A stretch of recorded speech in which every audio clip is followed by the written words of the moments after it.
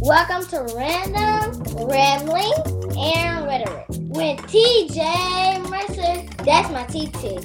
And it's all powered by her Samsung Notes. Now, here's my TT. I just loves me some porta potties, said no one ever. I don't know about you, but the ickiest thing on the planet is when I am forced to use a porta potty. I try to hold my bladder until the last possible minute. And what about nasty public restrooms? Ew, public restrooms plus kids. Parents, what do you do as soon as you take them to a public bathroom? You make them hold up their hands and forbid them to touch anything. Then you get in the stall, there's no toilet paper or seat cover, you handle your business, come out, and then there's no soap or paper towels. Lord have mercy. Jesus is just not a good situation all around. Fortunately, there's the restroom kit, a full bathroom solution the size of a lightweight deck of cards. A deck of cards, y'all. I keep one in my purse all the time just because it's complete with a full patented oversized toilet seat cover, enough toilet paper to cover the essentials, plus wet wipes for your tushy and your hands.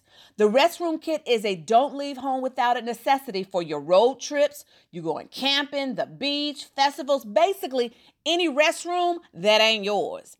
Even that friend of yours who's cleaning is not their strong suit. You know what I mean? So pop on over and visit therestroomkit.com. That's therestroomkit.com. And when you use the code RAMBLINGS, RAMBLINGS, you will get 15% off your purchase. So stop going to the bathroom without the full protection you need. Go get the restroom kit at therestroomkit.com.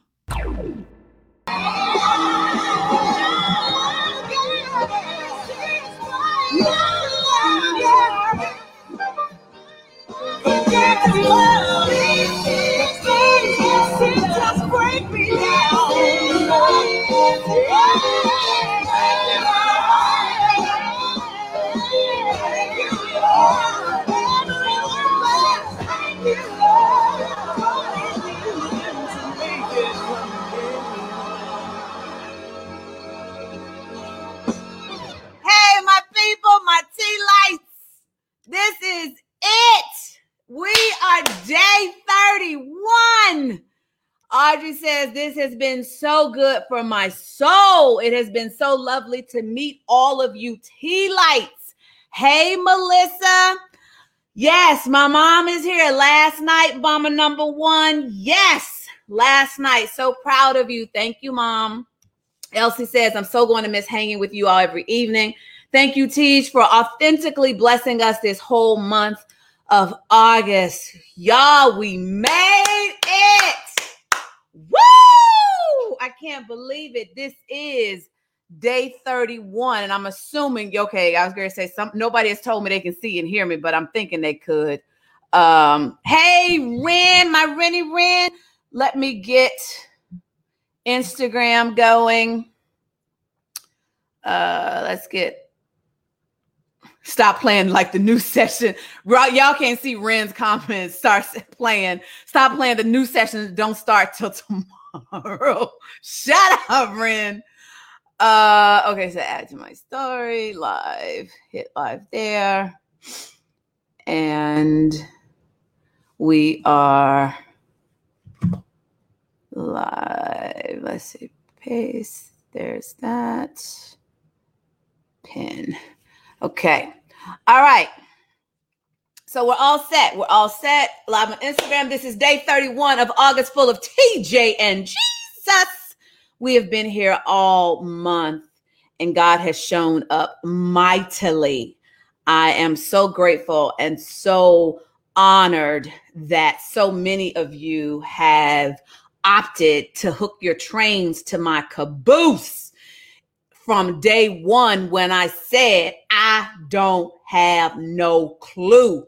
I am TJ Mercer. I am typically known as the walking exclamation point and the chief noisemaker of Media Mavericks Academy, where I teach authors, experts, coaches, and entrepreneurs how to book themselves in the media without a publicist and without being a celebrity. However, in this season, God took me back to my Bible storyteller roots and had me go live every single day to teach his word and to essentially go get his people out of Egypt. And I became y'all Moses, and y'all let me. And we are making our exodus out of Egypt. And we have spent all month awakening the Peters in us, and our lives have been touched and changed. Yvette says this has been eye-opening, life-changing, much needed time learning and growing in the word.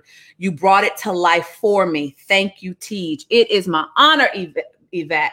I appreciate those of you who just self-identified as one of my tea lights, that you are committed to being that little candle in the room, so that once just lit by yourself, you may not light up the room, but because all of us have come in together and walked this journey together, we have lit up the room. And it is my belief that God wanted to spend this time with each of us to get us ready for our next of how he's sending us out.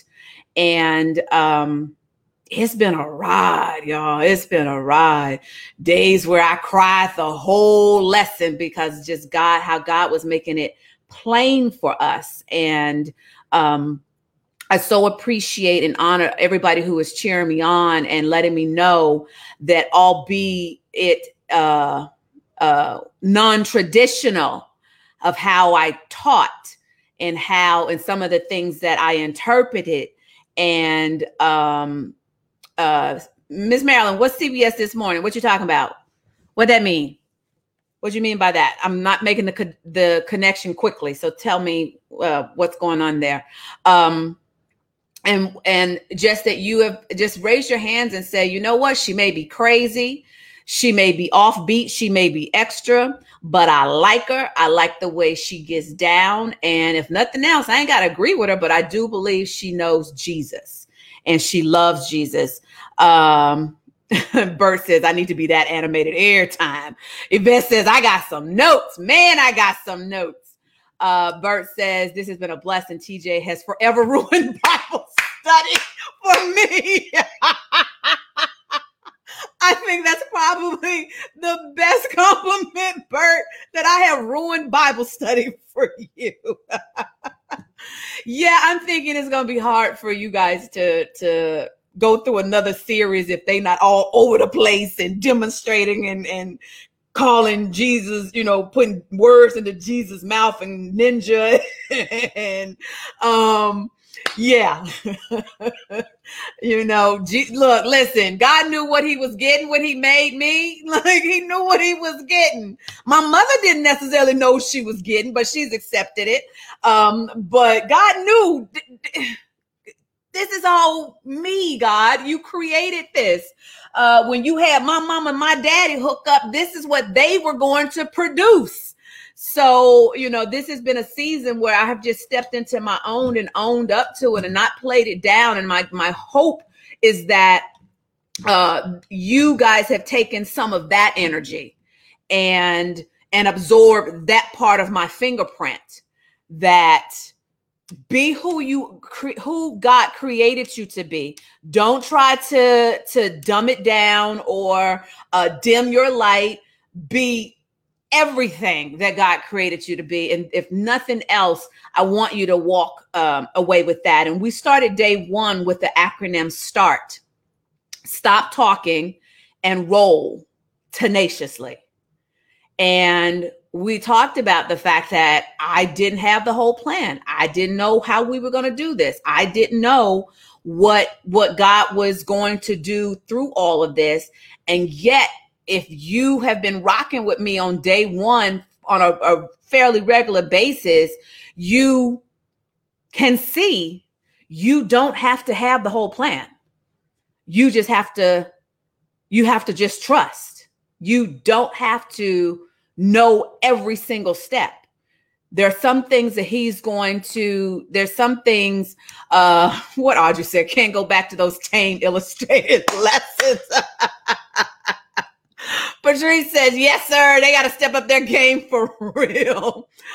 Ms. Rochelle says, though, this was very animated and my imagination expanded. God gave you the imagination. So when you study scripture, just let him use who you are to make the word come alive. And that's essentially all I did. I just let him use who I am to make the word come alive. So with that said, we're on our day 31 and the topic is the fingerprint, part 2. And so last night we talked about how we're looking at Peter and looking at the different examples of Jesus's fingerprint on Peter and all the training that Peter sat under. The fingerprint, we looked at 5 instances, I believe it was 4 or 5 instances last night of what that fingerprint looked like. So we are going to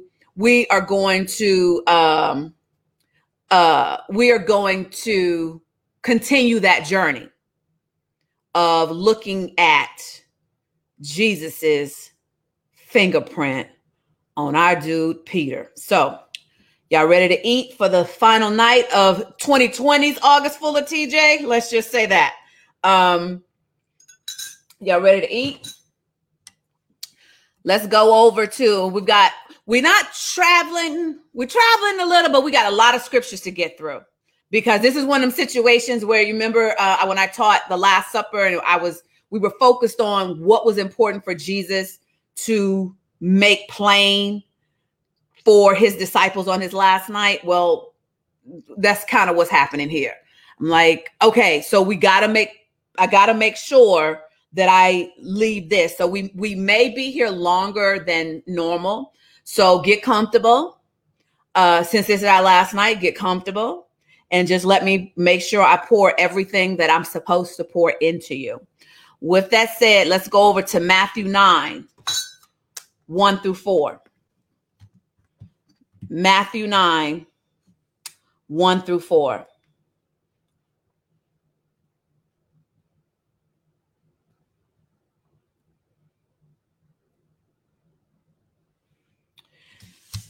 Jesus climbed into a boat and went back across the lake to his own town. Some people brought to him a paralyzed man on a mat. Seeing their faith, Jesus said to the paralyzed man, "Be encouraged, my child, your sins are forgiven." But some of the teachers of religious law said to themselves, "That's a blasphemy. Does he think he's God?" Well, duh. Yeah, he did. Hey, Jamila. Hey, Miss Selma. Jesus knew what they were thinking. Jesus knew what they were thinking, so he asked them, "Why do you have such evil thoughts in your hearts?" He knew what they were thinking. Why do you have such evil thoughts in your heart? Pop over to Acts 5, 3 through 11. 5, 3 through 11.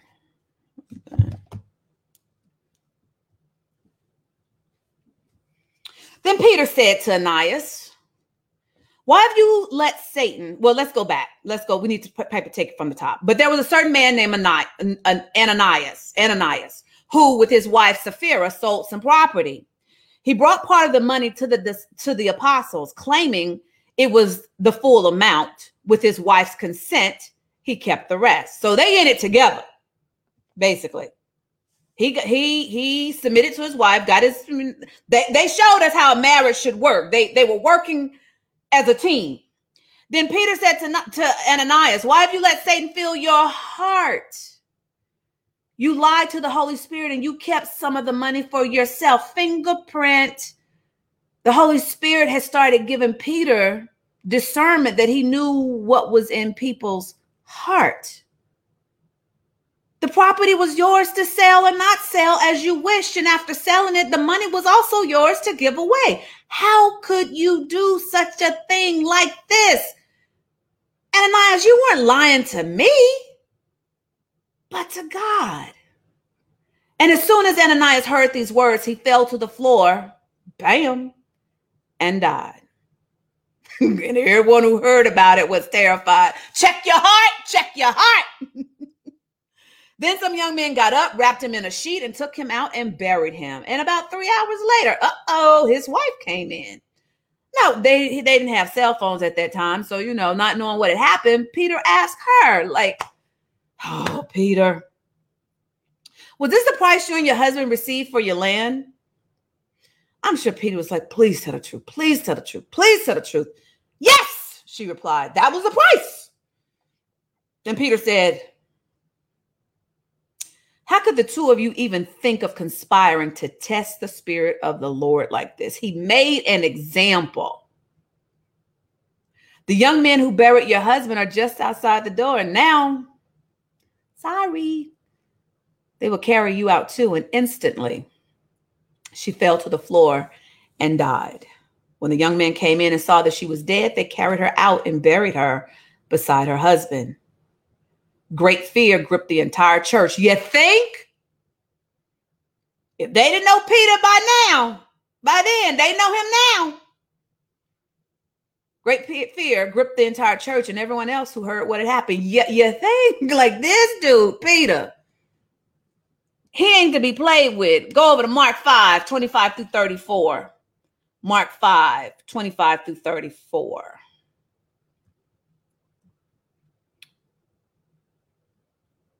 Okay, so we're back to Jairus. Remember, he was the big wig at the temple. He's come to ask Jesus to heal his daughter.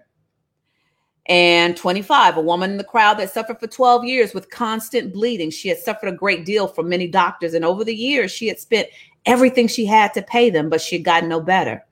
In fact, Bert, she had gotten worse. She had heard about Jesus. So Elsie, she came up behind him through the crowd and touched his robe.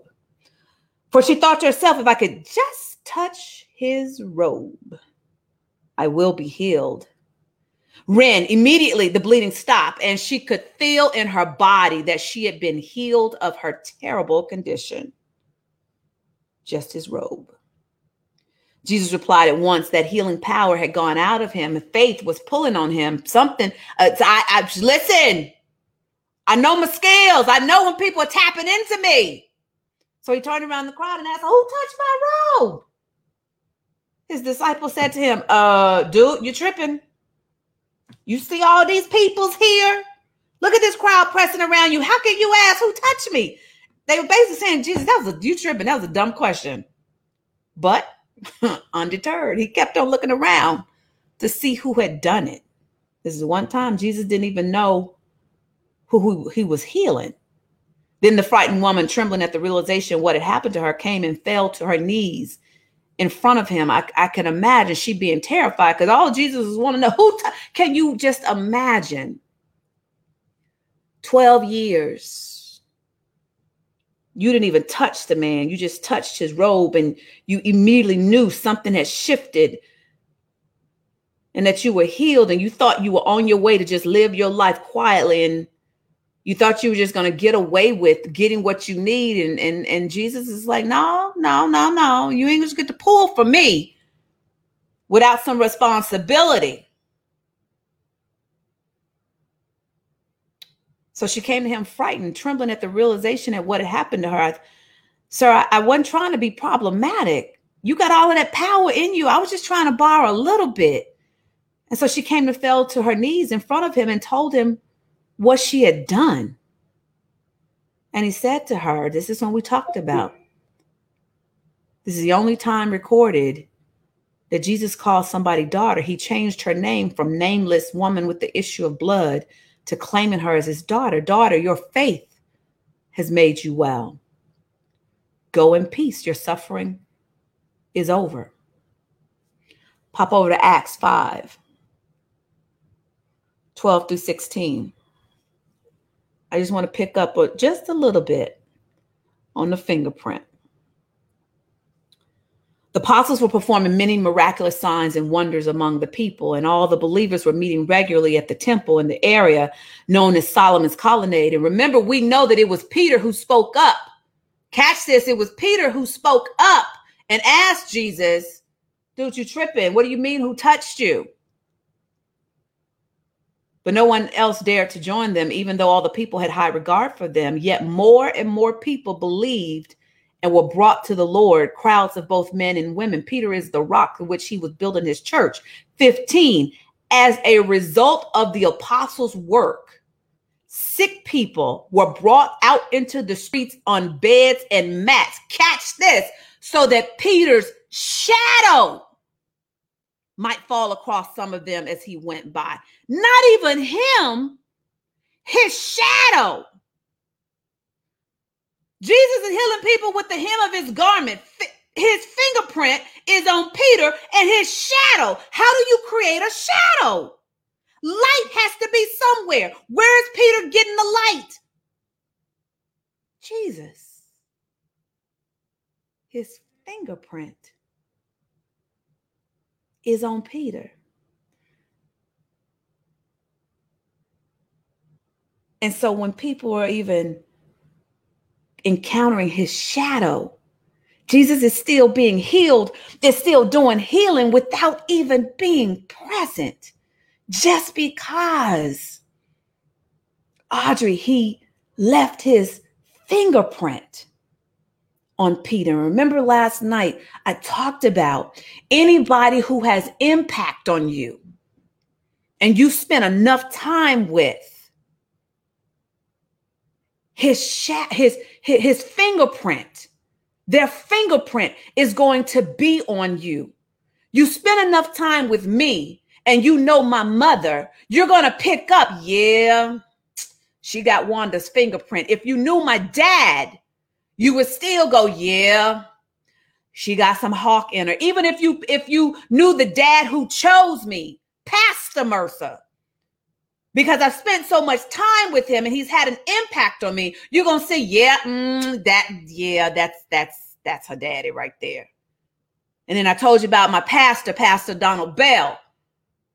If you know him, you're going to look at it, you're going, yeah, how she handles scripture. That's straight out of Donald Bell's playbook. And you want that.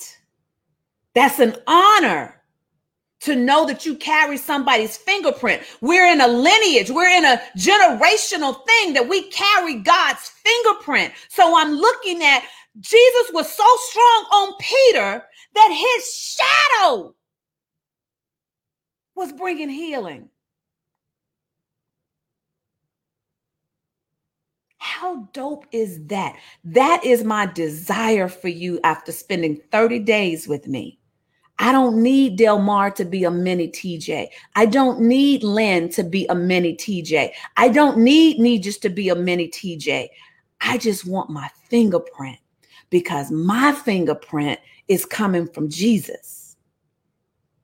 And as I disciple more, I'm trying to just pass on the DNA and the fingerprint. That's what it looks like when you're spending time with people and you're nurturing relationships. Crowds came from the villages around Jerusalem, bringing their sick and those possessed by evil spirits. We watched Jesus do that all day long. And now his dude, that he changed his name and spoke to his identity of where he was headed, not where he was, not what he saw him as. He's doing the same thing. People are getting healed and they're getting delivered. Mark 5:37 through 42.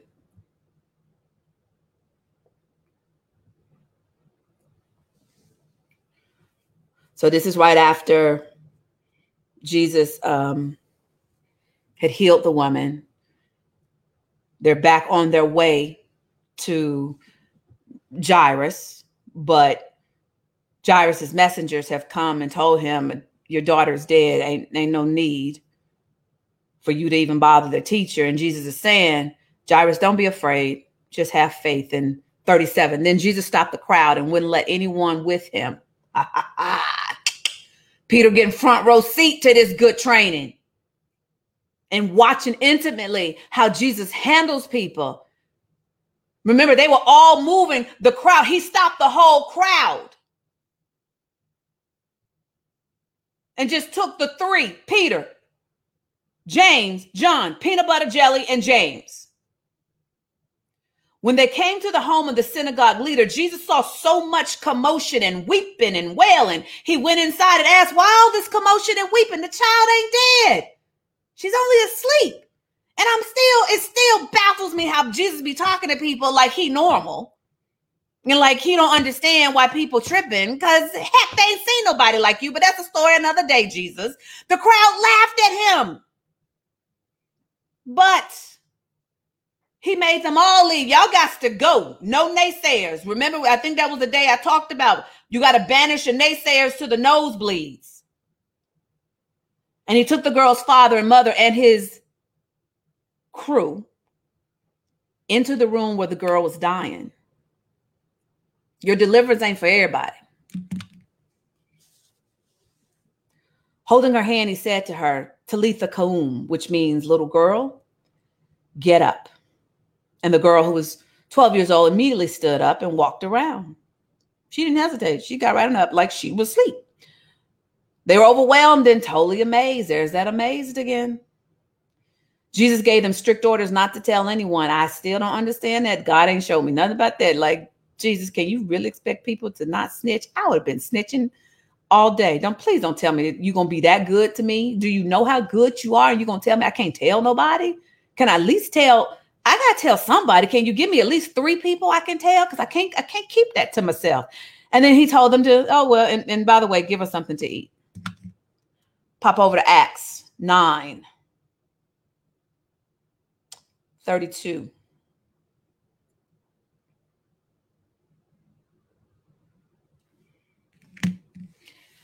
Meanwhile, Peter traveled from place to place, and he came down to visit the believers in the town of Lydda.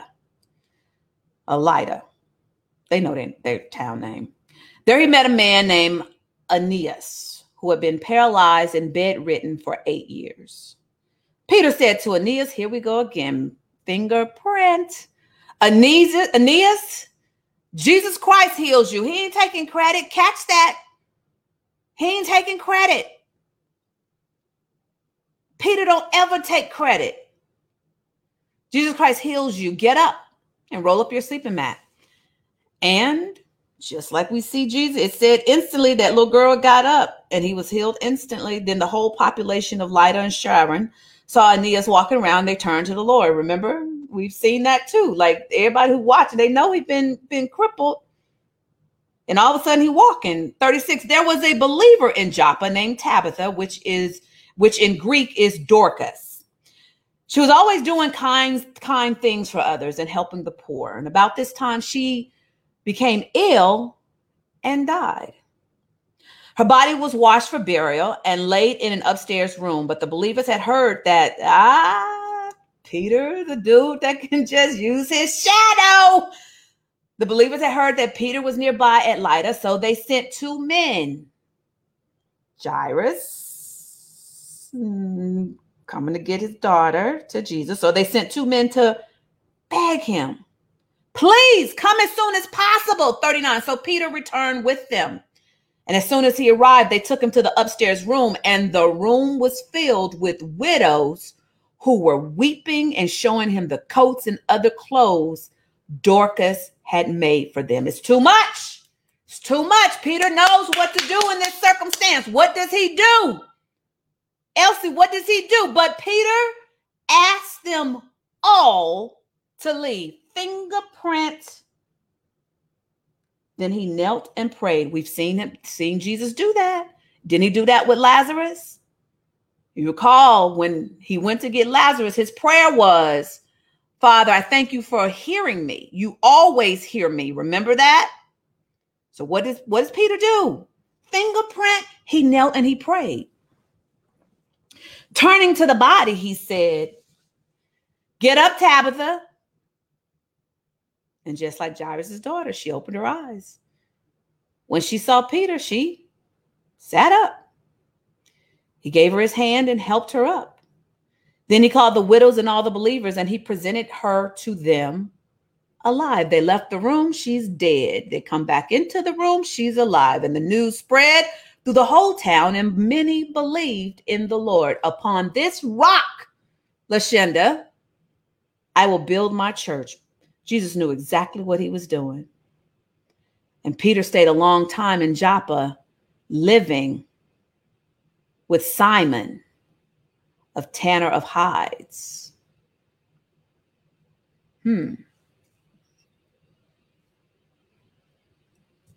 He lived with the tanner of hides.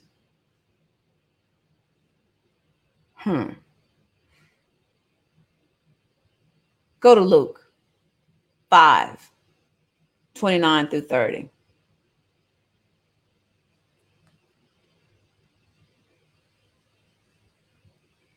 I almost missed this, but then I'm like, they need to see this. They need to see Jesus's influence. Hey, David, they need to see Jesus's influence.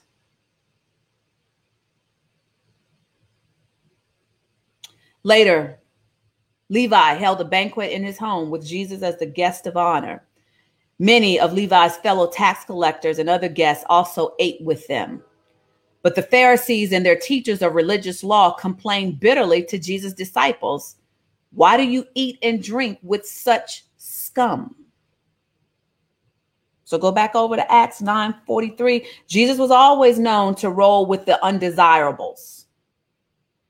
He wasn't fazed. He broke bread with the undesirables. And then even sometimes when the undesirables would let him in their house, he would go off on him. Remember that? I'm like, Jesus, do you have no manners? And Peter, 9:43, Acts 9:43. And Peter stayed a long time in Joppa, living with Simon, a tanner of hides. And so certain details pop out to me sometimes when I'm studying, like, what's the significance? Why did the Bible seem to think I needed to know that this particular Simon, this is not Peter, this is Simon, his another Simon, like there's plenty of TJs. Why did the Bible think it was worthy of me to know that it was a tanner of hides? That's all we hear about Simon.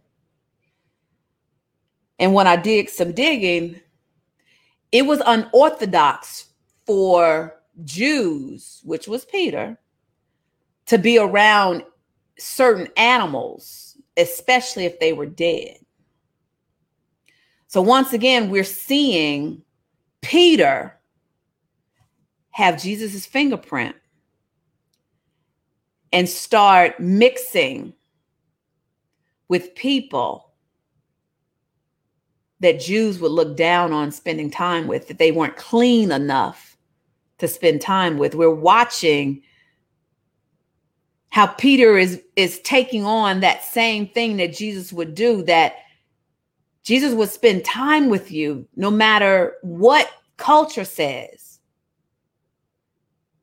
no matter what society has said or why we should be separate.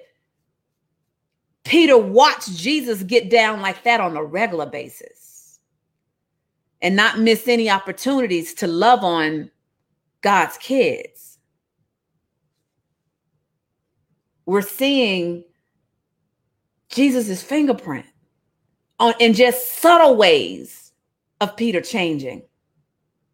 Because remember, we've established Peter was that dude, that roughneck fisherman,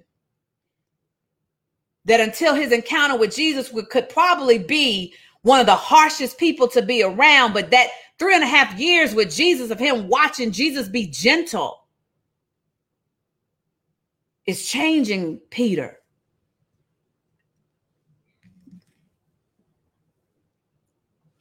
Go to Mark 1:35. This is just a quick one. I want to just pick up the subtleties. Before daybreak the next morning, Jesus got up and went out to an isolated place to pray. He went to an isolated place to pray. So much so that later we know Simon Peter's watching this. Simon and the others had to go out to find him. So they watched. And when I covered this, I think we were covering it on the day we were talking about praying. Simon watched Jesus' commitment to his routine of prayer and going to be isolated for prayer. Go over to John 4,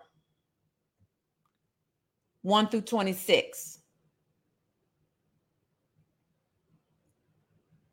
This should have come earlier, but this is the story of the Samaritan woman. I'm not going to read the whole thing, but we know that Jesus had an encounter with the Samaritan woman, who is once again a part of a group that Jesus should not have been engaging with.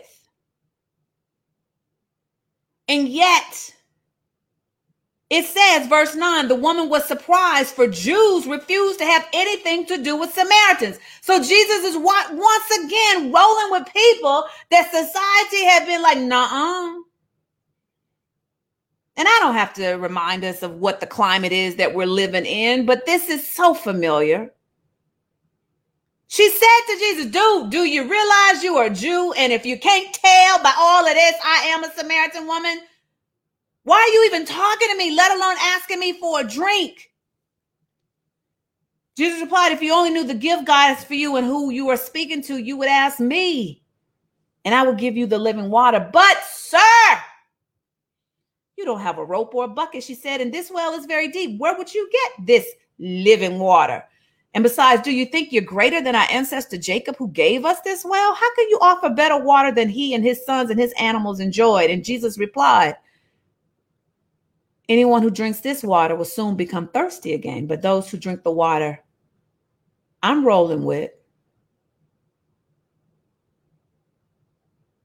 it don't come with no real pretty labels, and it doesn't come with fancy bottling, but it's fresh. And you'll never be thirsty again. It becomes a fresh bubbling spring within them and gives them eternal life. Please, sir, the woman said, give me this water. Then I'll never be thirsty again, and I won't have to come here to get water. She was tired of being humiliated, which is why she was coming in the heat of the day, because she didn't have to run into other women, other Samaritan women. So she's being ostracized by her own community.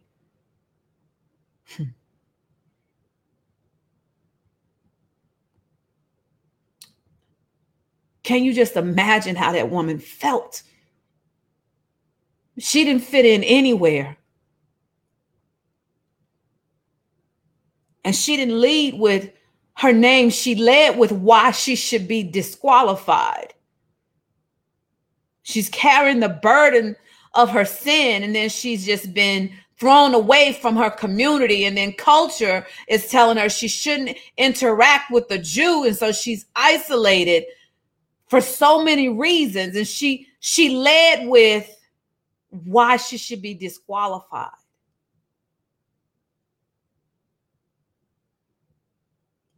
How many days has she been living like that?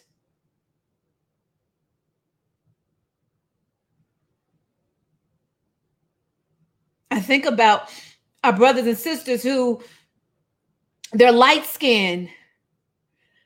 They're too black to be accepted in American culture by racists, but then within our own community, we throw them away because they're too light skinned to be black. Hence, we're having that issue with Kamala Harris and just that existence. And then on top of that, in trying to find yourself, you've caught yourself into some situations that everything you've done, you just kind of lead with of why. She didn't go into this situation of this is a stranger, maybe he's different, I can just have human interaction. And this, I didn't see none of this. This ain't what I studied. This is just coming to me. So she didn't go into this situation thinking for the best, because she'd had too many times where people are hurting her. So she was just going to protect herself and shut the thing down before it even got started, before he could pop off and say something smart at her. And not to mention, she's a woman and he was a man. So she didn't know what to expect. And now she's encountered a man who's talking to her and has this demeanor about himself that he's different.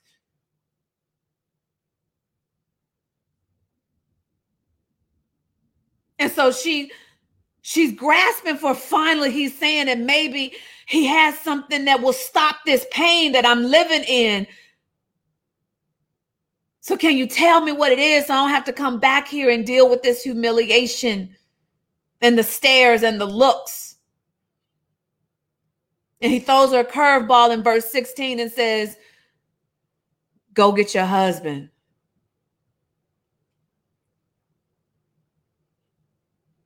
Can you imagine just in that moment when she has to process another letdown? And she has to say, I don't have a husband.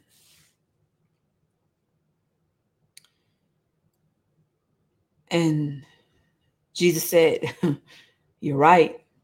Jesus has a way with the truth. Yeah, you're right. You don't have a husband, for you have had 5. And I don't imagine that he said it harshly. He said it in such a way that it was with love, that she didn't feel intimidated, but just enough that he could tell her, I know you. You've had 5 and you aren't married to the man you're living with now. So yeah, you speaking the truth. And just the way she came back, she didn't get offended. Sir, the woman said, you must be a prophet. So tell me, why is that you Jews insist that Jerusalem is the only place of worship? She's going,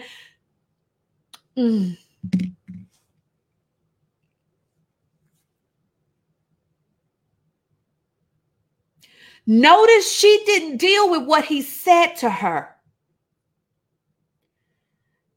She didn't acknowledge the personal that revelation he had given to her. She didn't ask him, whoa, how did you know that? She tried to just go back and change the subject. They don't have nothing to do with, like, what kind of question is that? This man just told you, you ain't met this man. You don't know this man from Adam. But I guarantee you it was the shame.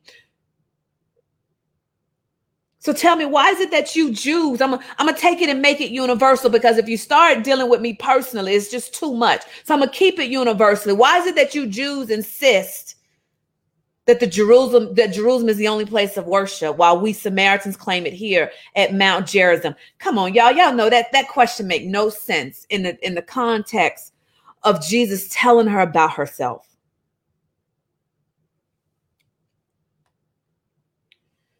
But Jesus obliges her. Jesus replied, believe me, dear woman, dear woman, dear woman. It's almost like daughter. The time is coming, it will no longer matter whether you worship the Father on this mountain or in Jerusalem. You Samaritans know very little about the one you worship, while we Jews know all about him, for salvation comes through the Jews. But the time is coming.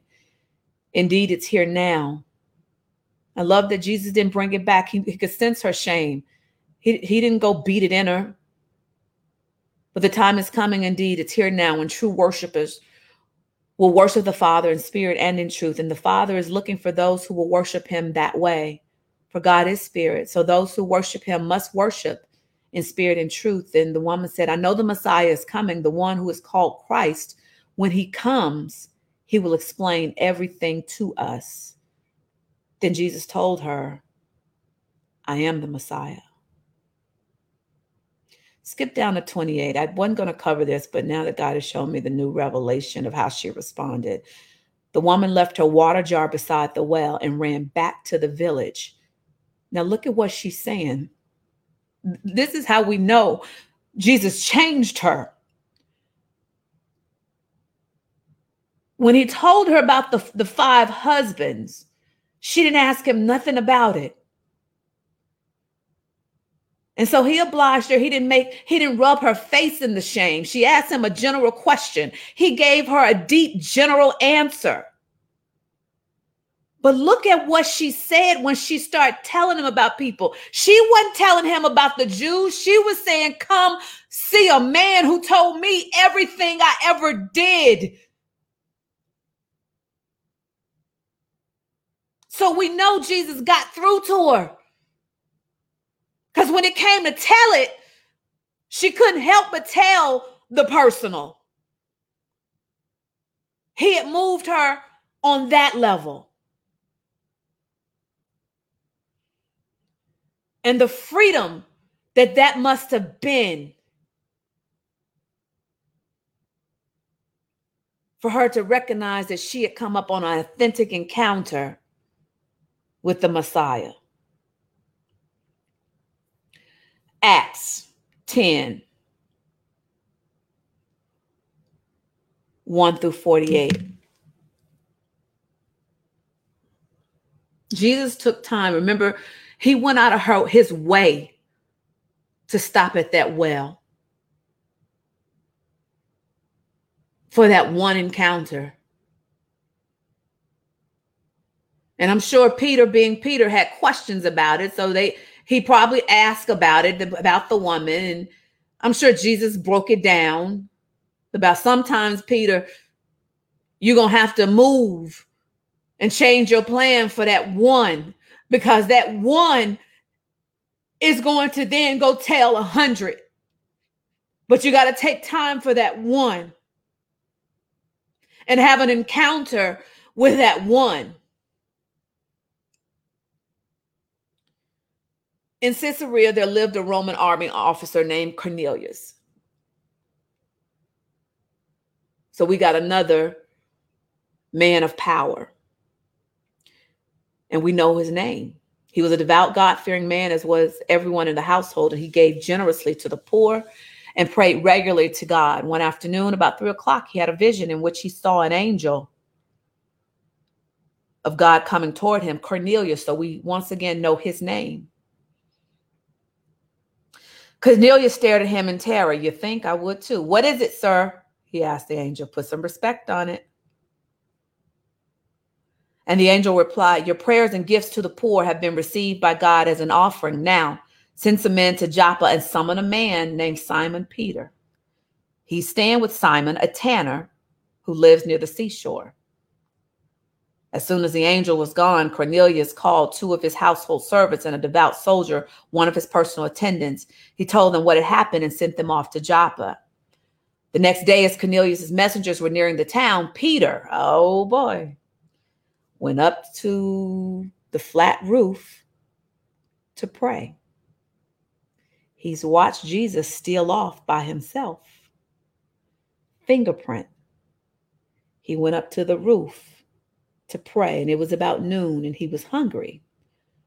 But while a meal was being prepared, he fell into a trance, and he saw the sky open up, and something like a large sheet was let down by its 4 corners. And in the sheet were all sorts of animals, reptiles, and birds. And then a voice said to him, get up, Peter, kill and eat them. No, Lord, Peter declared, I've never eaten anything that our Jewish laws have declared impure and unclean. But the voice spoke again, do not call something unclean if God has made it clean. The same vision was repeated 3 times. There's those 3s. Then the sheet was suddenly pulled up to heaven. Peter was very perplexed. What could the vision mean? For me, this was another way of God saying, your visions ain't crazy. This wasn't no long action dream. This was just a vision. And I had to starting to ask God, show me what the vision means. So just then the men sent by Cornelius found Simon's house. Look at the intentionality of God. How he's lining up everything. Just then the men by Cornelius found Simon's house. Standing outside the gate, they asked if a man named Simon Peter was staying there. Meanwhile, as Peter was puzzling over the vision, he's still sitting there trying to figure out what the heck was that, God? The Holy Spirit said to him, 3 men have come looking for you. Get up, go downstairs, and go with them without hesitation. Don't dilly-dally. Don't worry that I'm sending you off with 3 men you don't know, for I have sent them. So Peter went down and said, I'm the man you're looking for. Why have you come? They said, we were sent by Cornelius, a Roman officer, and he is a devout and God-fearing man, well respected by all the Jews. A holy angel instructed him to summon you to his house so that he can hear your message. The one. So Peter invited the men to stay for the night. The next day, he went with them, accompanied by some of the brothers from Joppa. They arrived in Caesarea the following day, and Cornelius was waiting for them and had called together his relatives and close friends. And Peter entered his home. Cornelius fell at his feet and worshiped him. But Peter pulled him up and said, "Stand up. I am a human being just like you, dude, if you only knew my history." So they talked together and went inside where many others were assembled. And Peter told them, it is against our laws for a Jewish man to enter a Gentile home like this or to associate with you. But God has shown me that I should no longer think of anyone as impure or unclean. The fingerprint. So I came without objection as soon as I was sent for. Now, tell me why you sent for me. Cornelius replied, 4 days ago, I was praying in my house about this same time, 3:00 in the afternoon. Suddenly, a man in dazzling clothes was standing in front of me, and he told me, "Cornelius, your prayer has been heard and your gifts to the poor have been noticed by God. Now, send messengers to Joppa and summon a man named Simon Peter, and he's staying at the home of Simon, a tanner, who lives near the seashore. So, if you say so, I sent for you at once, and it was good for you to come. Now we're all here waiting before God to hear the message the Lord has given you." We watch Jesus take time to have an encounter with the Samaritan woman. Fingerprint. We're watching Peter navigate differently as a Jew. He's taking time to spend time with Gentiles. Then Peter replied, "I see very clearly that God shows no favoritism. Upon this rock, I will build my church, not I will build my Jewish church. In every nation, he accepts those who fear him and do what is right. This is the message of good news for the people of Israel, that there is peace with God through Jesus Christ, who is Lord of some of them. Nah, he's Lord of all. You know what happened throughout Judea, beginning in Galilee after John began preaching his message of baptism. And you know that God anointed Jesus of Nazareth with the Holy Spirit and with power. Then Jesus went around doing good and healing all who were oppressed by the devil, for God was with him. And we apostles are witnesses of all he did throughout Judea and in Jerusalem.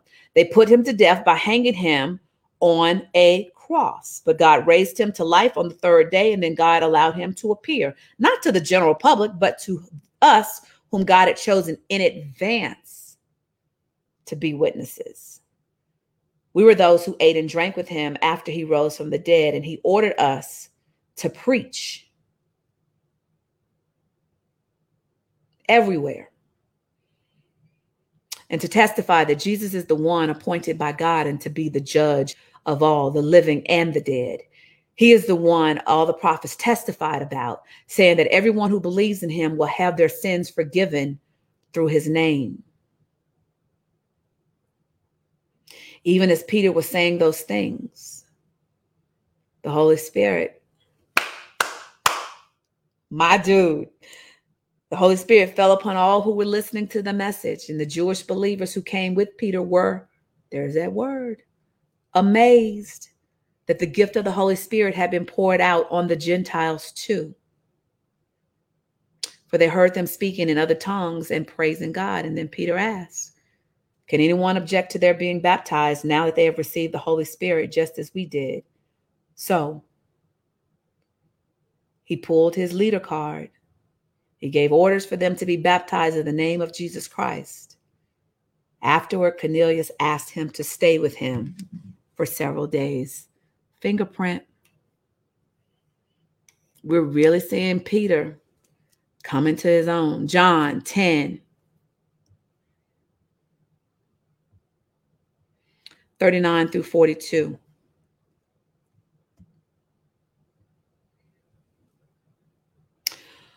Once again, Jesus on here ticking folks off. Once again, they tried to arrest him, but he got away. and left. He went beyond the Jordan River near the place where John was first baptized and stayed there a while, and men followed him.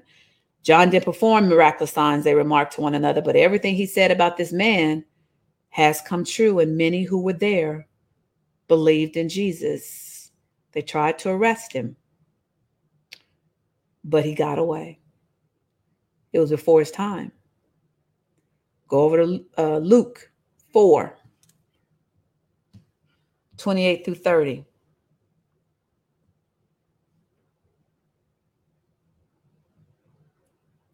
When they heard this, the people in the synagogue were furious. Jesus was forever ticking folk off. Jumping up, they mobbed him and forced him to the edge of the hill on which the town was built. They intended to push him over the cliff, but he passed right through the crowd and went on his way. You can't kill him before his time.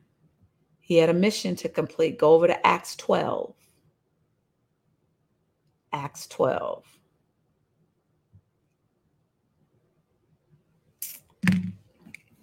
About that time, King Herod Agrippa began to persecute some believers in the church. He had the apostle James, John's brother. James was the first to be martyred out of the apostles. And remember, James was a son of thunder. He had the apostle James killed with a sword. And when Herod saw how much this pleased the Jewish people, the same people that Jesus was dying for, he also arrested Peter.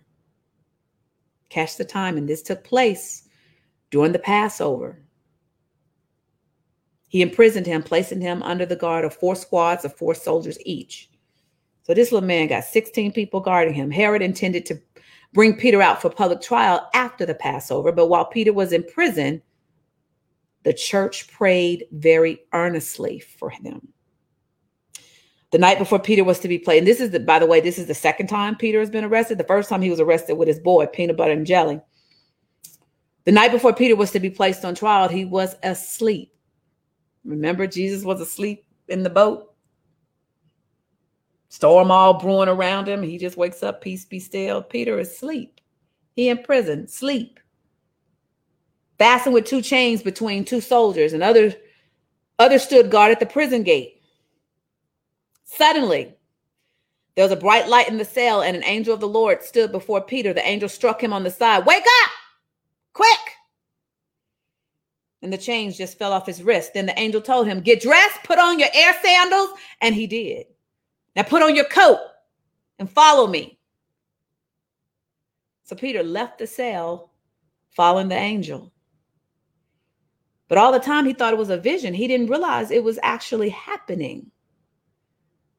They passed the first and second guard posts and came to the iron gate leading to the city, and this opened for them all by itself. So they passed through and started walking down the street, and then the angel suddenly left him. Peter finally came to his senses. It's really true, he said. The Lord has sent an angel and saved me. Your assignment ain't complete, Peter. Fingerprint. Save me from Herod and from what the Jewish leaders had planned to do to me. When he realized this, he went to the home of Mary, the mother of John Mark. Remember, John Mark is Mark that wrote Mark, the gospel. And historians believe that is actually Peter's story that Mark wrote on behalf of Peter. Mother of John Mark, where many were gathered for prayer. He knocked at the door at the gate, and a servant girl named Rhoda came to open it. When she recognized Peter's voice, she was so overjoyed that instead of opening the door, she ran back inside. Can you imagine? She just closed, like that's a straight scene out of a movie. Peter! And it closed the door and ran, yo, it's Peter, it's Peter. Peter's like, yeah, I'm here. Like, Peter is standing at the door. You're out of your mind, they said when she insisted. They decided, oh, it must be an angel. Meanwhile, Peter's, hello. Peter continued knocking, and when they finally opened the door, they said, finally. You see, finally, you know Peter been out there for a minute. Like, they finally opened the door. And this is a repeat. They did, remember, we're singing Fingerprint. Somebody sees Jesus, they ain't nobody believe it. Here we go. They can't believe it's Peter, and the baby shut the door on the man.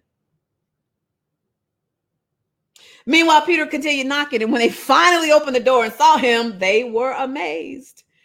He motioned for them. Shh, shh. Okay, I'm going to tell you what happened. And told them how the Lord had led him out of prison. Tell James and the other brothers what happened, he said. And then he went to another place. At dawn, there was a great commotion among the soldiers about what happened to Peter. Herod Agrippa ordered a thorough search for him. When he couldn't be found, Herod interrogated the guards and sentenced them to death. Afterward, Herod left Judea to stay in Caesarea for a while. That's our Peter. And after that, the Bible doesn't give us any more details really about Peter. So I had to dig through history. But before we go there, pop over to, so Peter wrote the 1st and 2nd Peter. So let's just take a glance. We're not going to read all of it. I encourage you to read all of it so you can get just a good sense of who Peter became. And just kind of, there's 3 things that there's 3 scriptures that I picked out, like, yo, this Peter Jesus got a hold to Peter. Go to 12 and just listen how Peter talks. Be careful to live properly among your unbelieving neighbors. Then even if they accuse you of doing wrong, they will see your honorable behavior. This is the Peter who cut off somebody's ear for messing with his Jesus. And they will give honor to God when he judges the world.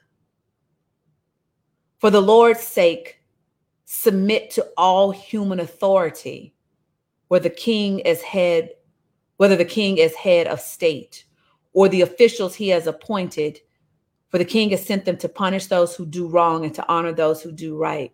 I didn't write the scripture down, but you remember the day I taught where some people, the disciples, they were all together and well, hold on. Let me just find it because I want you to really see it. Hold on.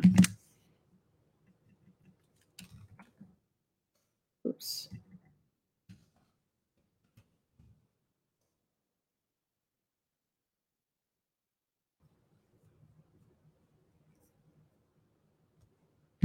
Go to Matthew 17.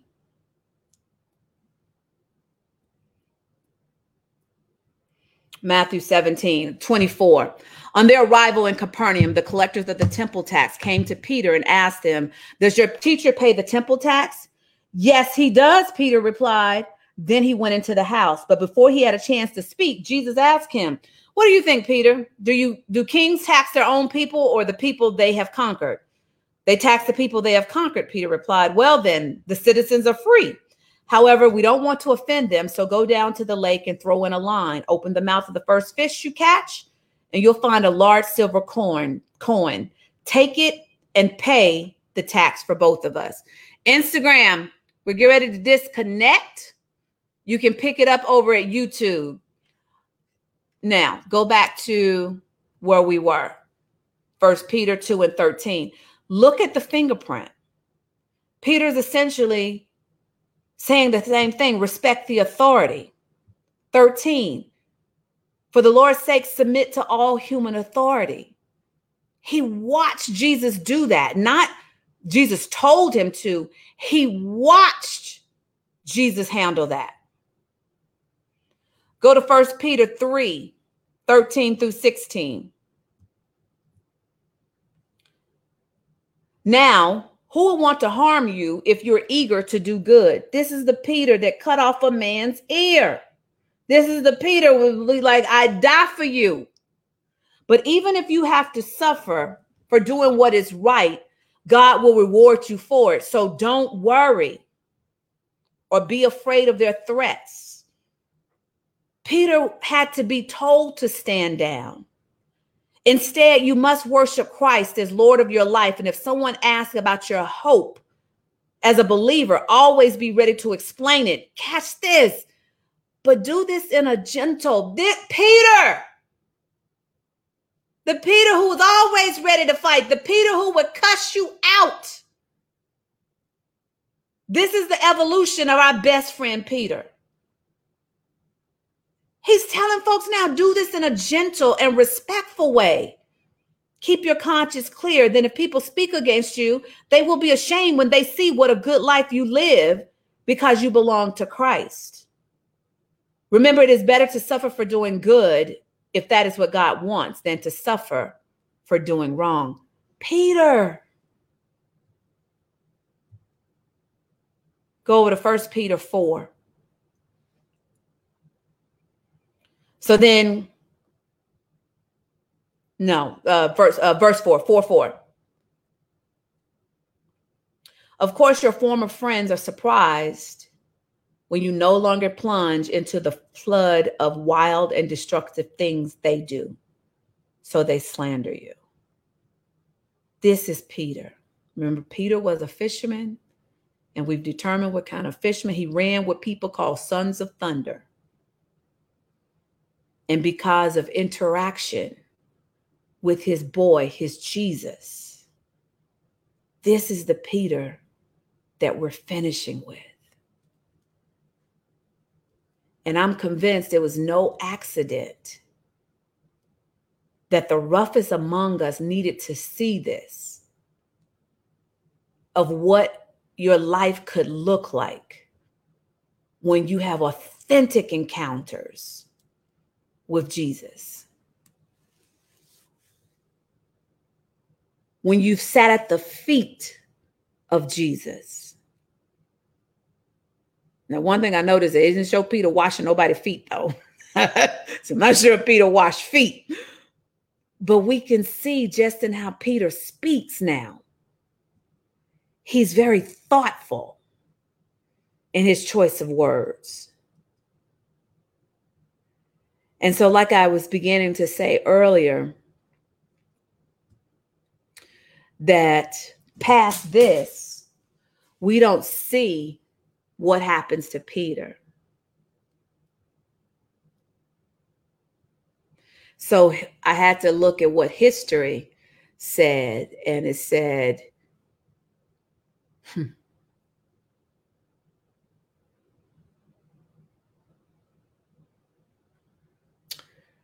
the same Peter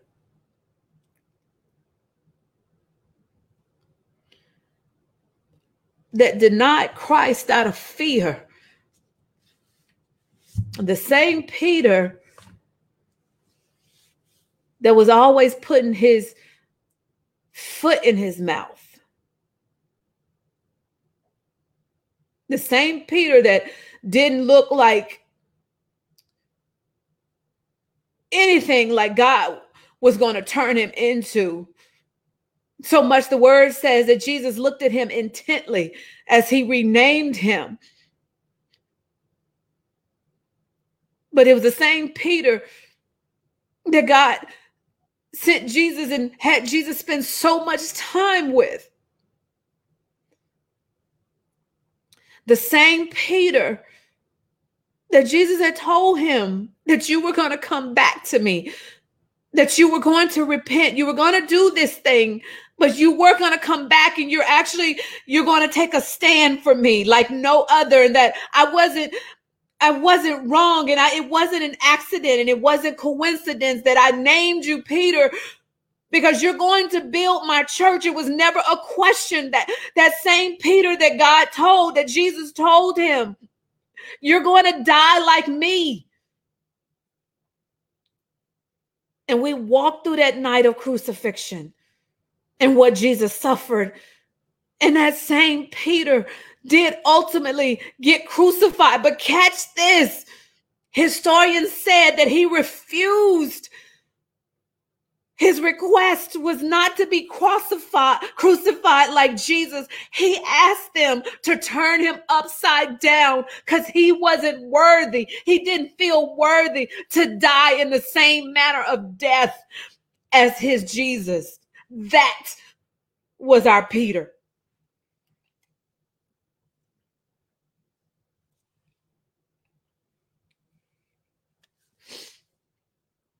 So the point is, no matter how you started this journey, no matter what you have done, no matter how many times you have blown it, Jesus had already spoken your new name, Audrey.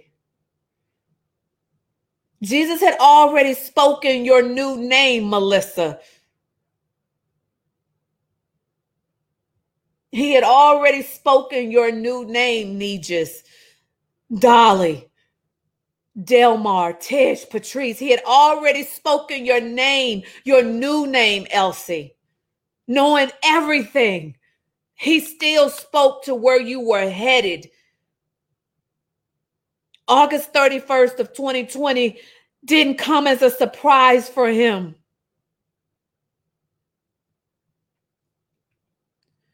LaShonda, he had already spoken your new name. During those days we sang in Mount Moriah's youth choir. He had already determined what your new name was and what mine was. So nothing has disqualified us to this point.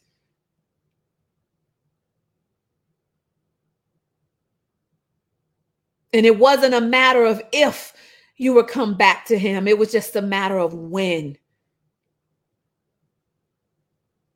And he sent me for these 31 days to sit at his feet and use me to walk you through your training so that now you've got his fingerprint.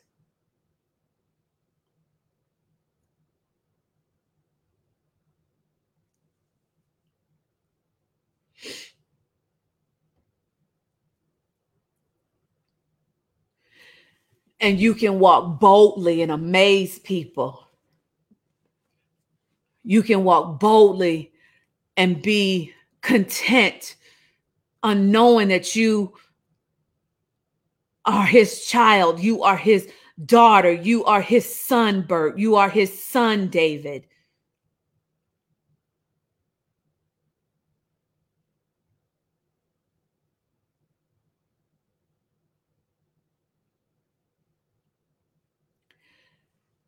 And so the final 5 letters of fingerprint. We'll review the first 6. When you have Jesus' fingerprint on you, you have the faith in the Father. You have influence. People will listen to you. You have natural gifts that came with you that he's going to use. There's greatness inside of you, Bert. Mom, there's an excellence that you operate in because of Jesus' fingerprint. Miss T, there's a resolve that come hell or high water, you're going to finish your assignment. And so P, when you got Jesus' fingerprint, you got purpose. You may not be able to identify it readily, but you have purpose. You also command respect, Miss Marilyn.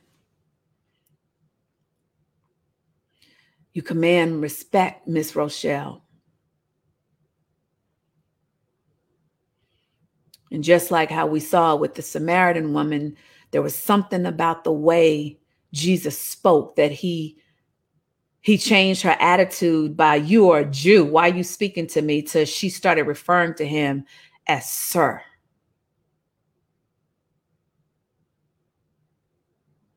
Jamila, you're going to have integrity. Jesus, you could take to the bank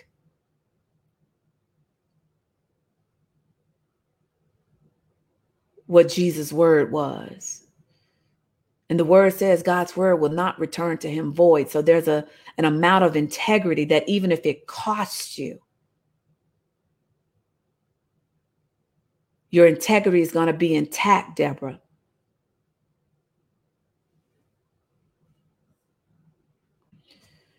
You have a necessity for someone else's life, meaning your life is necessary for them.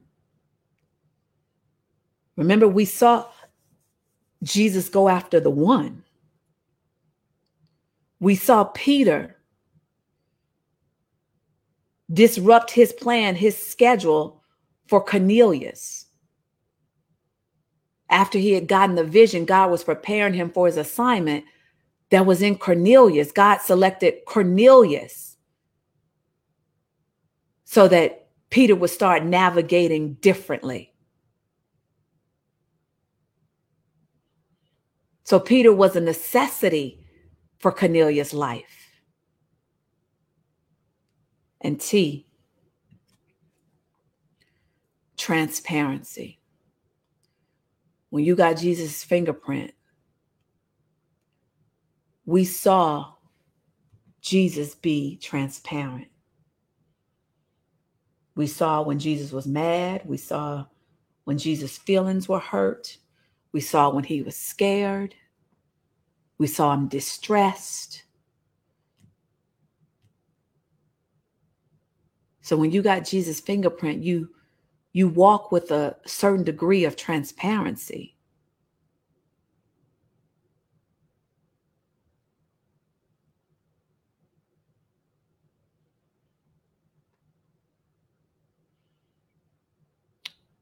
My heart's desire is that from this day forward,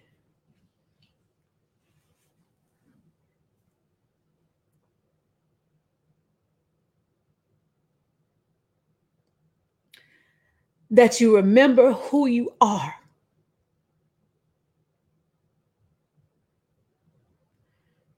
That you remember this season, this window of time, as the turning point of when you decided, I'm no longer living life how I used to live it. At this point, I have to navigate differently. And I want each of you to be careful to run your race at your pace, Lynn.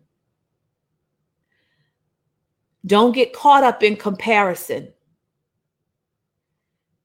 And it's been on my heart for several days, and I'm probably going to do just a separate Facebook Live tomorrow about this, but we watched how it's coming out of how long Chadwick Boseman had suffered with the cancer. And so we have a whole bunch of posts, and I had to check myself. We have a whole bunch of posts talking about we have no excuses. We should be feeling guilty. This man did this. And in my prayer time this morning, God had to remind me, we don't know how Chad was feeling. For all we know, he may not have been in any pain because this was his assignment. And God provided him with the supernatural energy to do this assignment. It's like Jesus knew he was coming into the world and only had 33 years and was only going to do 3 years of ministry. So he lived with a different purpose. So we got to be careful of not letting ourselves get caught up in attaching how we do our assignments just how he did his. Because he had a different anointing, and you're going to get in trouble when you're trying to start taking somebody else's anointing. If God had that much intentionality for Chad, he provided Chad everything that he needed to do that assignment. And let me tell you something, when it really hit me this morning in my prayer of how I know it was supernatural is because y'all know I worked in Hollywood for 25 years, and I'm seeing these posts around, how good, Chad's circle was that didn't nobody tell his business. You are absolutely right. But then being in Hollywood, you got to think this dude was the Black Panther. So paparazzi, TMZ was stalking his every move. So it wasn't just his people. It was his doctors, his surgeons, the nurses. As soon as he stepped out of his door, paparazzi was in his face. So God was showing me, I hid him. I covered him for this specific assignment. And we're going to get in trouble if we try to do as he did without the anointing that he had. Because truth be told, I'm not built like Chad. My calling on my life is to live life out loud. That's different than what Chad had to do. So supernaturally, God had to shut up a whole bunch of mouths. Just like he shut up the lion's mouth for Daniel, he had to shut off the Hollywood machine for nobody to know. TMZ did not know. And he was dealing with this for 4 years. Doctor's appointments, hospitals, chemo, whatever his treatment was, nobody knew. That is supernatural. I'm telling you, that is supernatural. God hid that man for his assignment. So don't get caught up in letting how Chad did disrupt your rest, put you in grind mode. If you get sick, you're going to start thinking about what Chad did. Chad was anointed for that assignment. So be very careful in discerning when Chad should be inspirational and when Chad should just be anointed. Because I'm telling you, that was a supernatural move. My crew, my friends, I could see if something happened to me and my circle knows and don't nobody know, because that's my circle. Who you running with, who you waiting with. That's my circle. But to be the Black Panther from 2018 to 2020, his every move was stalked. And for him to navigate what he had to navigate, God hid him. Some kind of way. I don't know how, but I know enough about Hollywood that none of the nurses didn't approach TMZ for some insider information. Somebody could have gotten a big royal payday calling TMZ and diming out the Black Panther. God shut everybody's mouths so that Chad could have the legacy that he was supposed to make. So take the lessons from his life, but you can't borrow his anointing. It was reserved for him. Okay. The last scripture, and I'm probably, like I said, I'm probably going to do a separate Facebook Live because I think people who, have not been here, they still need to know that and to look at that, because that's what I'm afraid that's going to happen is people going to start grinding and grinding and grinding. And we don't know that Chad was grinding. We don't know how he did all of this. And this dude wasn't doing, simple, just dramatic films. These films were action driven that was taxing on a normal, healthy person's body. That was supernatural. And for all we know, it may not have taken a toll on him until the last 6 months. We don't know. So you can't be looking at his anointing and borrowing it for yourself. I honestly believe if something like that happened to me, God would have me live it out loud because that's what he called me to do. So what I'm going to be looking like, using Chad as the example and being in secret. And God is like, I didn't build you for that. There are people who resonate with Chad that don't resonate with you and vice versa. So I need you to live this thing out loud. No different than I walked through the pain of my niece in front of y'all. And it changed the game for a lot of you because the messages blew up that you were so grateful that I walked my grief out loud because it gave you the freedom to grieve. I cannot tell you how many messages I got like that. So I'm not called to walk in silence. So I can't compare my race to Chad's.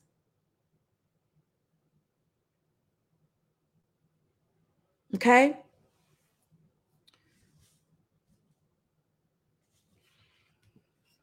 So with that said, the last scripture that I want to read as our final scripture of this series is I want us to go back to the Last Supper. And the only part of the Last Supper that we didn't cover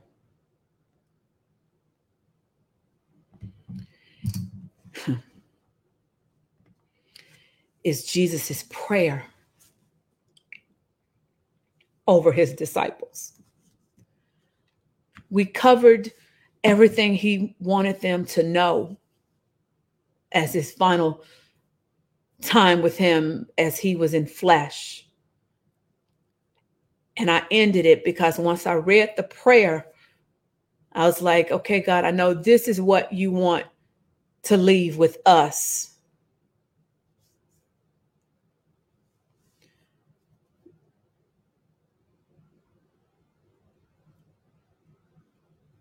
As we conclude our time together. So chapter 17 picks up after Jesus had told them that he had to go, he's going to die, what their call was. He was telling them about the Holy Spirit. It says that after saying all of these things, Jesus looked up to heaven and said, Father, the hour has come. Glorify your son so he can give glory back to you. This is Jesus praying with his boys on his last night. For you have given him authority over everyone. He gives eternal life to each one you have given him. And this is the way to have eternal life, to know you, the only true God, and Jesus Christ, the one you sent to earth. And he's talking to his dad, and he's saying, Daddy, I brought glory to you here on earth by completing the work you gave me to do. Now, Daddy, bring me into the glory we shared before the world began. I have revealed you to Peter. I've revealed you to James. I've revealed you to John. I revealed you to Andrew. I've revealed you to Bartholomew. I even revealed you to Judas, to the ones you gave me from this world. You gave them to me, and they were always yours, though. You gave them to me, and they have kept your word. Now, they know that everything I have is a gift from you, for I have passed on to them the message you gave me. They accepted it and know that I came from you, and they believe you sent me. He's talking to his daddy about his boys. My prayer is not for the world, but for those you have given me, for Peter to shut his mouth and act with wisdom, for John and James to not be striking off and popping off on people because they belong to you. They were my boys, and all who are mine belong to you, and you've given them to me so they bring me glory. Now I'm departing from the world, and they got to stay here. They got work to do. But I'm coming to you, Holy Father. You have given me your name. Listen, y'all. Listen what he's saying to his dad. Protect them by the power of your name so that they will be united just as we are. God, I want to share power with them. So unite them. That thing that you and I have, share it with them. during my time here. I protected them by the power of the name you gave me.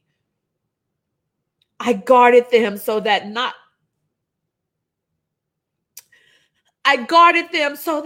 one was lost except the one headed for destruction, as the scriptures foretold. So I couldn't even stop that if I tried. Now, I'm coming to you. I told them many things while I was with them in this world so that they would be filled with my joy. I have given them your word, and the world hates them because they do not belong to the world, just as I don't belong to the world. Daddy, I'm not asking you to take them out of the world, but I just need you to keep them safe. I love them. Keep them safe from the evil one. They do not belong to this world any more than I do. Make them holy by your truth. Teach them your word, which is truth.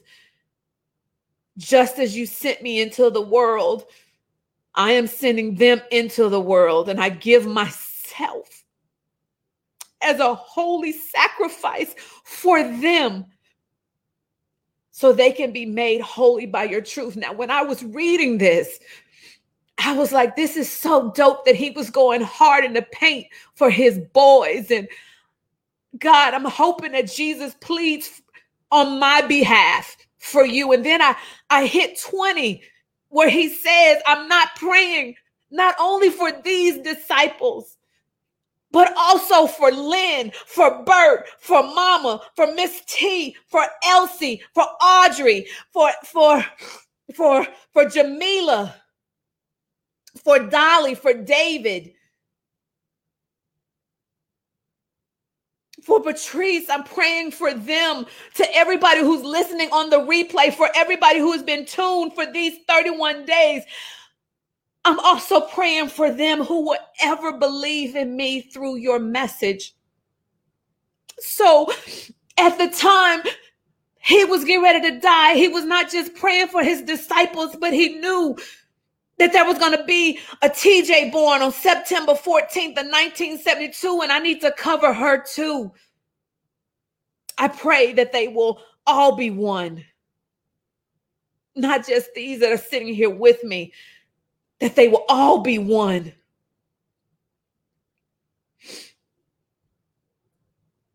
That LaShunda will be one, that Jamila will be one, that Deborah will be one. As you are in me, Father, and I am in you. And may they be in us so that the world will believe you sent me, Ren. I have given them the glory you gave me so they may be one as we are one. I am in them and you are in me. He keeps repeating that. That's important to him. May they experience such perfect unity that the world would know that you sent me, that they'll do healings and miraculous things just because of my shadow that I'm going to cast on them. That the world will know that you sent me and that you love them as much as you love me. There are no favorites, Daddy. I want these whom you have given to me to be with me where I am. Then they can see all the glory you gave me because you loved me even before the world began. Oh, righteous Father, the world doesn't know you, but I do. And these disciples know you sent me. I have revealed you to them, and I will continue to do so. Then your love for me will be in them, and I will be in them. There is no more that I could pray than what Jesus has just prayed over you. So with that said, that will conclude day 31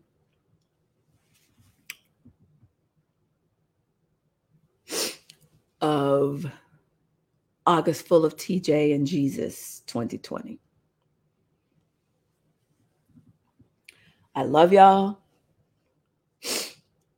Again, thanks for rocking with us, sister. It is my prayer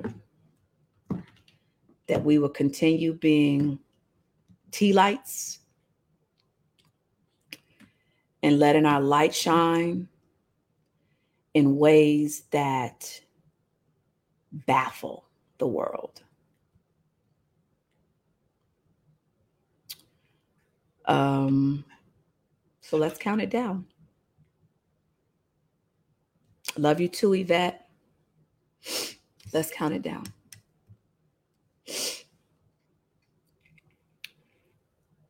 Whew, 10. Love you too, Audrey. 9.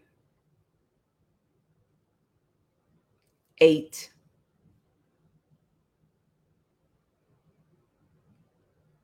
7. I love that. Dolly says, thank you, Tej.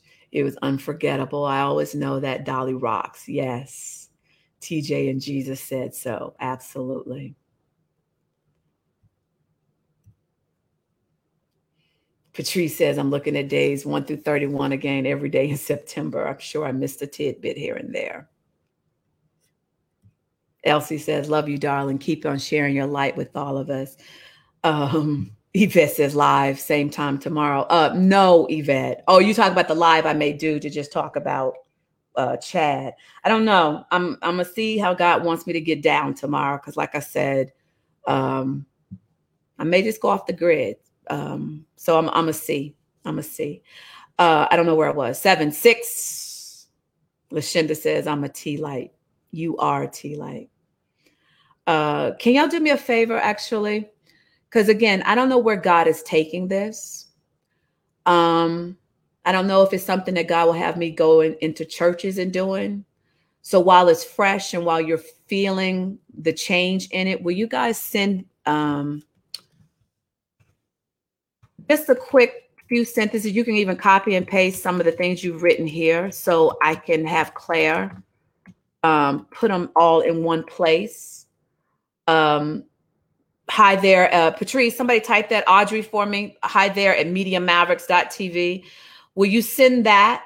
Send me just a few sentences of how this has impacted you, whether it's my storytelling or things like that. So if I end up doing like a one sheet about this series, if a church wants to bring me in to speak or even teach a series on this, that I have testimonials of how impactful it has been. So do you mind, Bert, Jamila, Lashinda, Cynthia, Miss Mary, Audrey, Yvette, Patrice, to send just a few sentences? You ain't got to write a paragraph unless you just feel inclined to. Delmar, shoot that to Claire. So, oh, Andrea, you're here. Okay. Yes, that is correct. Just send that to Claire for me so that she has them all in one place when we build this out, or, I don't know. I just would rather have them and not need them to put on the one sheet. If a church wants to know more about the series, we can have some backup of how impactful the series is. Because I definitely don't think it is just going to stop here, not from what has been prophesied. So tell me where and when. So that was the email address, hi there at MediaMavericks.tv. That's going to go to Claire. And as soon as you can, while it's fresh, because I hate hunting people down for testimonials. So if you can do it tonight or in the morning, that will help, just so that they are all in one place, and, speak to either my gift as a storyteller, how you looking at scriptures differently, looking at Peter, whatever you want to say that's on your heart, that it will help an organization. It will help an organization know this is what can be expected if TJ comes in. She gonna be extra and over the top, so we ain't scared them. We got enough people saying if you can just deal with her, you will walk away changed. So if y'all could do that, that would help me tremendously. I don't know where was I? 5. I love y'all, man. I love y'all. I don't really have words to say. Delmar, it's hi there. Media Mavericks .tv. Dolly's asking what should the subject be. Just make it TJ testimonial for Peter, and that's when she'll know to put them all in a folder. So TJ testimonial for Peter or something like that. Just keep it that simple. TJ testimonial for Peter. And so Claire will know to put them in a folder if we have to go back to them. Love y'all. Appreciate you. Thanks, Elsie. Says, praying God's complete covering over you and hedge of protection as you go forward with what he has for you. Yeah, that's what we got to figure out now. I got to get ready for my TED Talk. My TED Talk is on the 19th. So I got to get ready for my TED Talk. So that I know that's going to be a focus. So thank y'all. This has been magnificent, better than I ever could have imagined. Thank you for trusting me. Where was I? 4, 3, 2, 1. See y'all later. See you around. Okay. Bye, y'all. Well, that's it. Hopefully you enjoyed what my TT shared with you. And like she always says, let's go out and make God smile. And don't forget to hug somebody. It's T2 Mercer signing off now. See y'all later.